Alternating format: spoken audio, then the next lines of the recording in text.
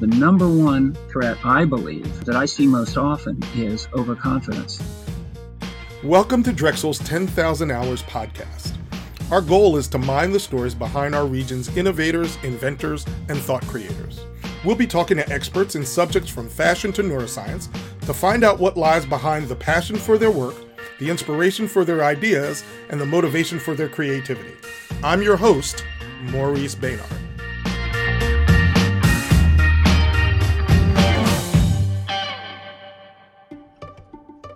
Carl Francis has been an adjunct professor at Drexel University's LeBeau College of Business since 2005. He's a strategic advisor who works with senior leaders to resolve difficult or threatening situations. Carl knows a thing or two about dealing with crises and scandals. This is a first for 10,000 Hours. We've never actually recorded remotely like this. So thank you for being a pioneer. Oh, well, and you put it that way, that's very nice. I just saw myself as being high maintenance. No, not at all. Carl, I feel like so much about your life is pioneering. Let's start at the beginning. So where'd you grow up? And what kind of kid were you? Oh, wow.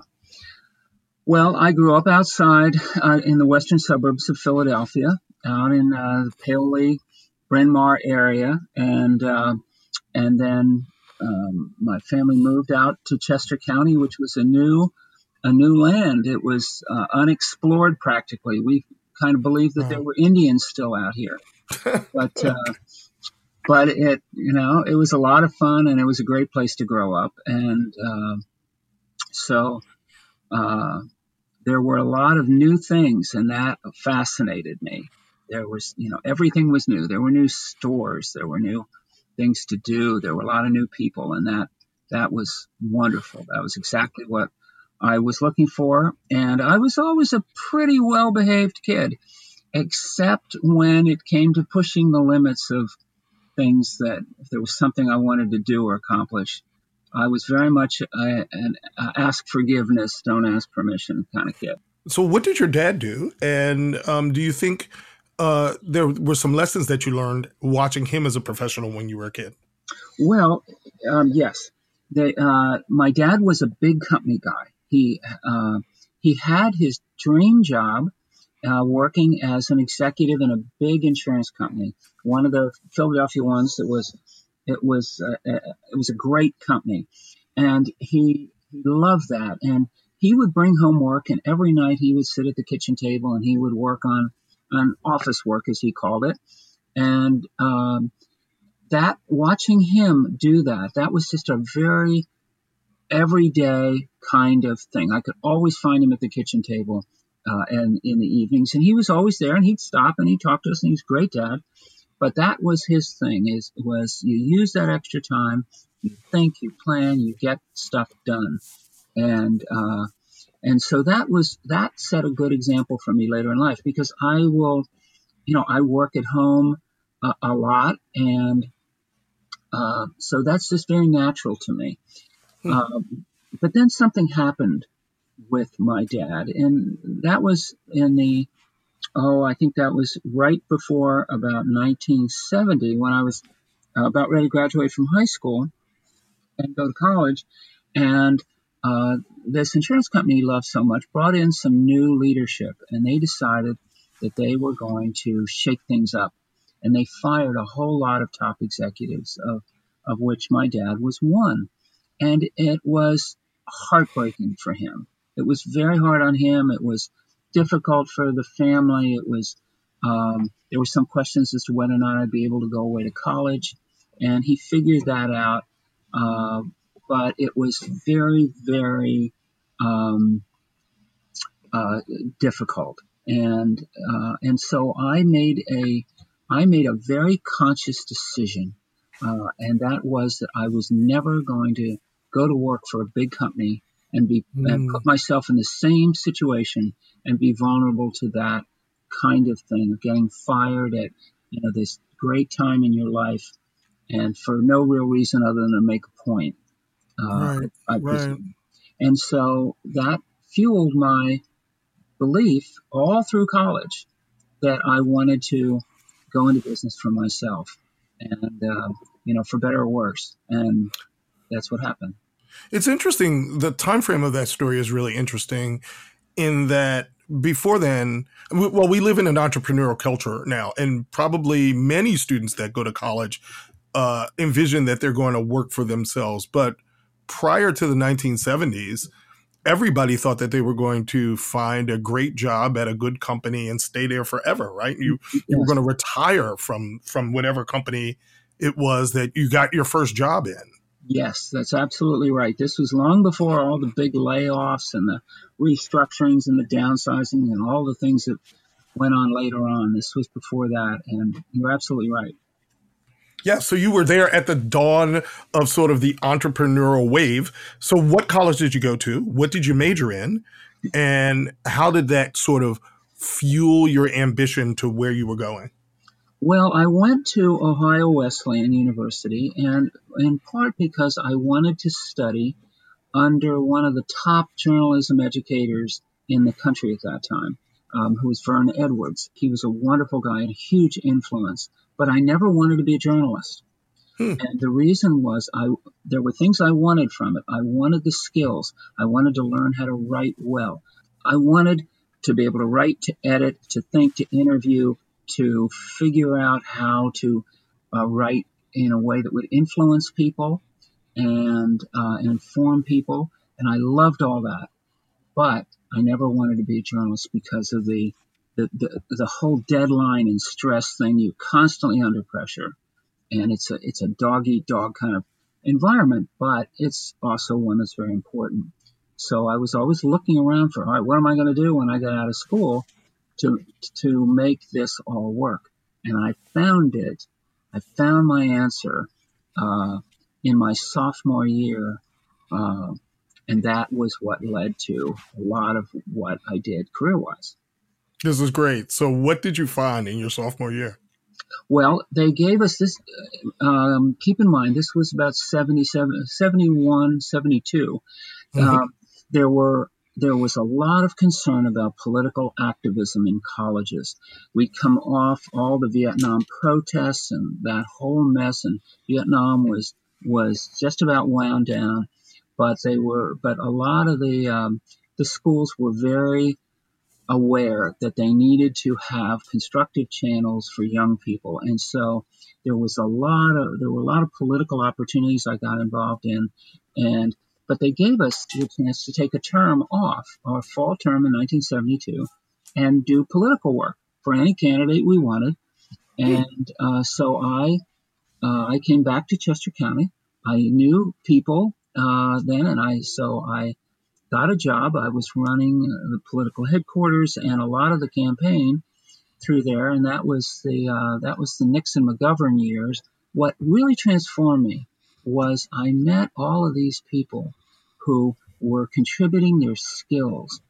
They were able to do things really well. They were writers, they were designers, graphic artists, they were people who were very good in TV and in all kinds of broadcast and making things happen, building events, and there was a lot of excitement, of course, in that. I got to see the president. I got to see a lot of things, and I said, okay, the whole advertising world, the whole marketing world, the whole political consulting world. These were things that I could do and be good at, and that set in motion what later became a lot of my career for the next many years.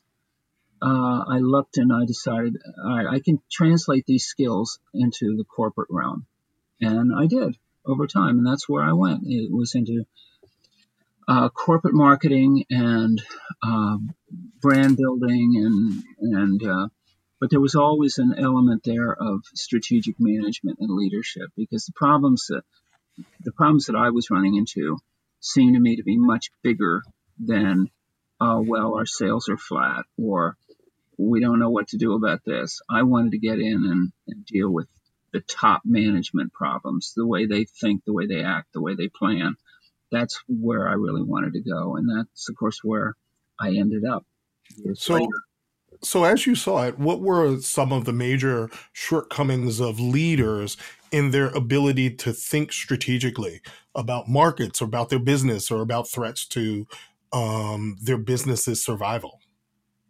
Well, there are, your question goes to what shapes some of my courses today. After being at Drexel for 15 years and teaching probably close to 60 different courses, a lot about management leadership, there are a couple of things that I try and work into every class. Right. One is, what's the number one job of a leader, of a leader at any level?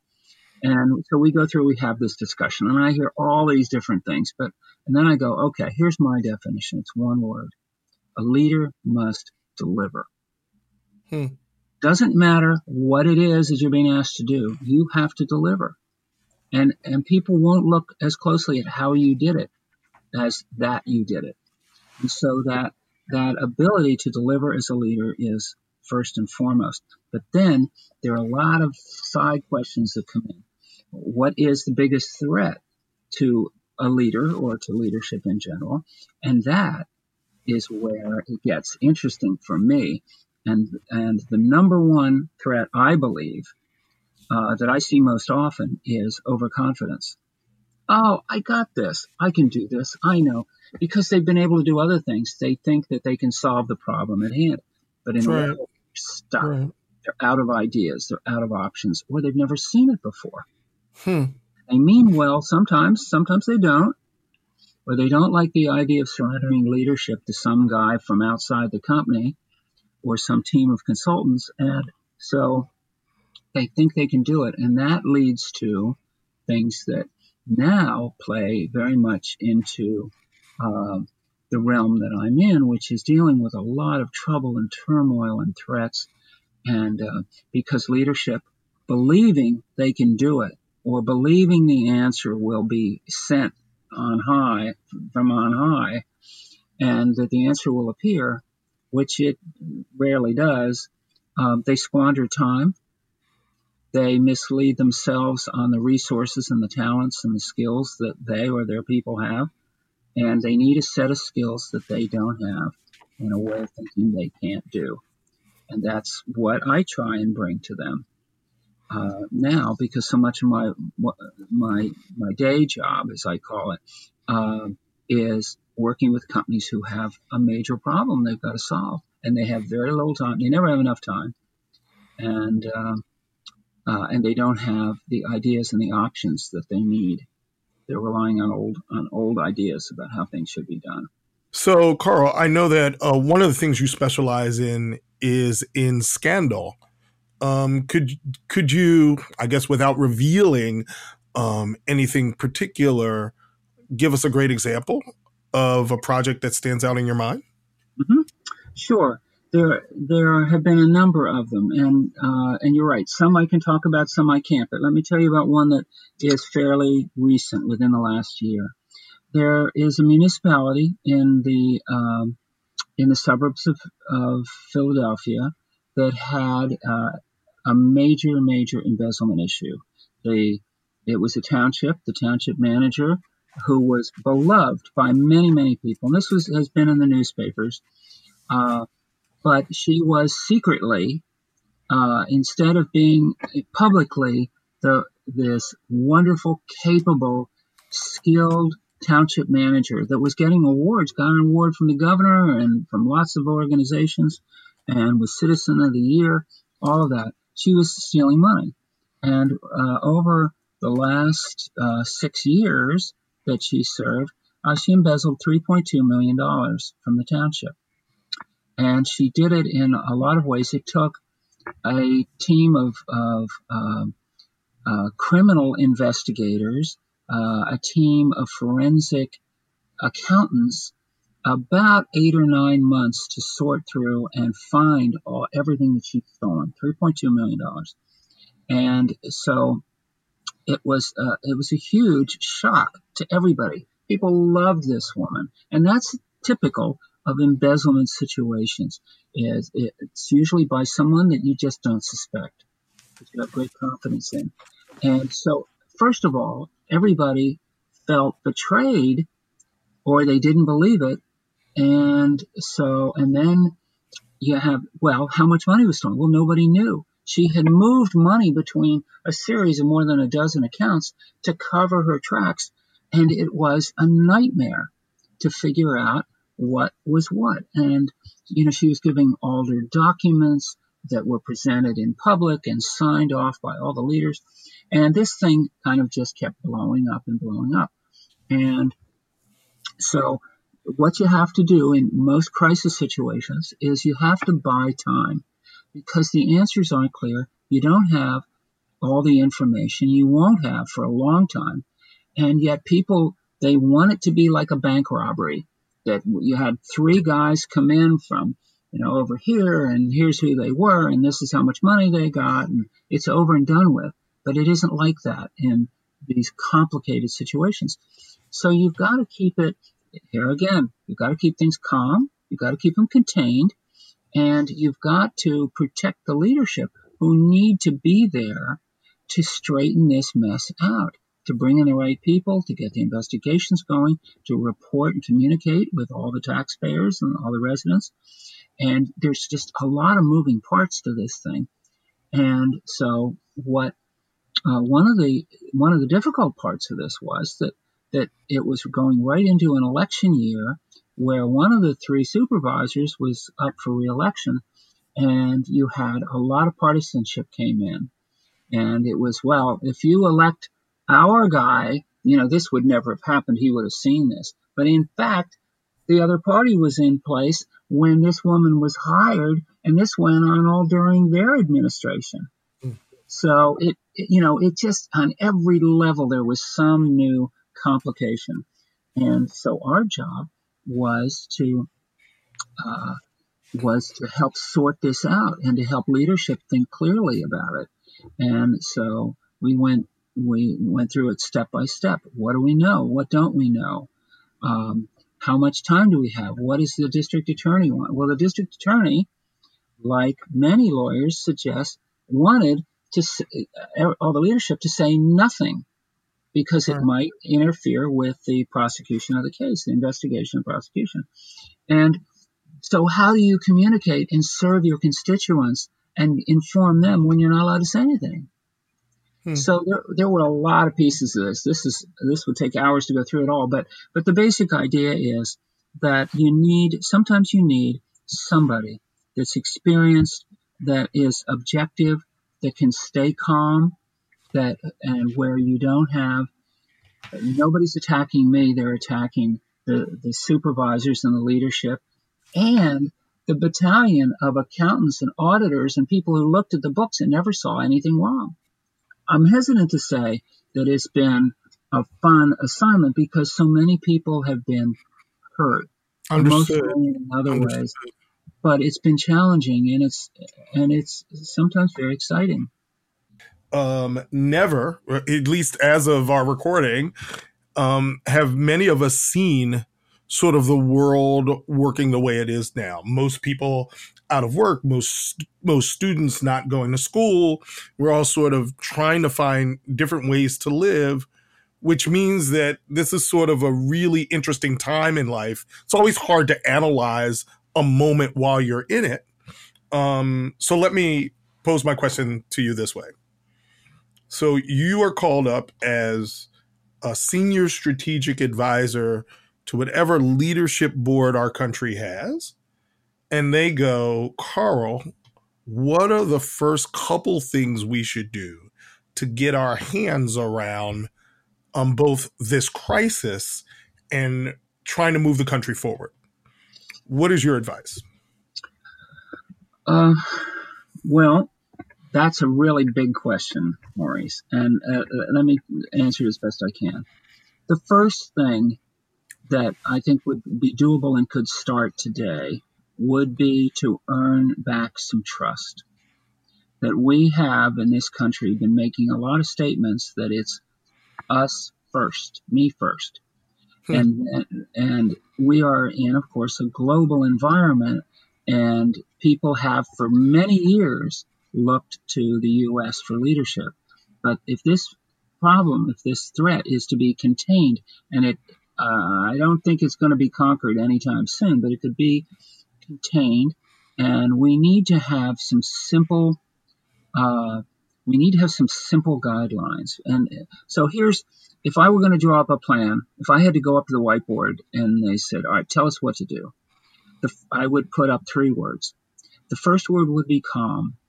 That we need to calm people so that they will understand what's going on and will do what is asked of them. To self-quarantine, to avoid other people, to do all those things. And that's going to take rebuilding trust. So I would say that we've got to forget the partisanship, the selfishness, all the other things that go on, and we've got to set that aside for now. Almost put that in quarantine itself and say, all right, we're going to really work to earn the trust of the American people, of the people around the world, and America is going to assume a position of leadership and cooperation, of sharing information and knowledge, and of working together. And so calm would be the first word in big letters. The second one is containment. It is contained. We've got to keep this whole thing contained. And here are the principles of how we're going to do it, how it's been done, what's worked, what hasn't, and share that information and help people. I think we need to have a mirror of what is said from the highest offices in the land, in America and in not only in Washington, but in every state and all around the world. There ought to be somebody trying to bring together agreement on what people need to do to be safe and to help others.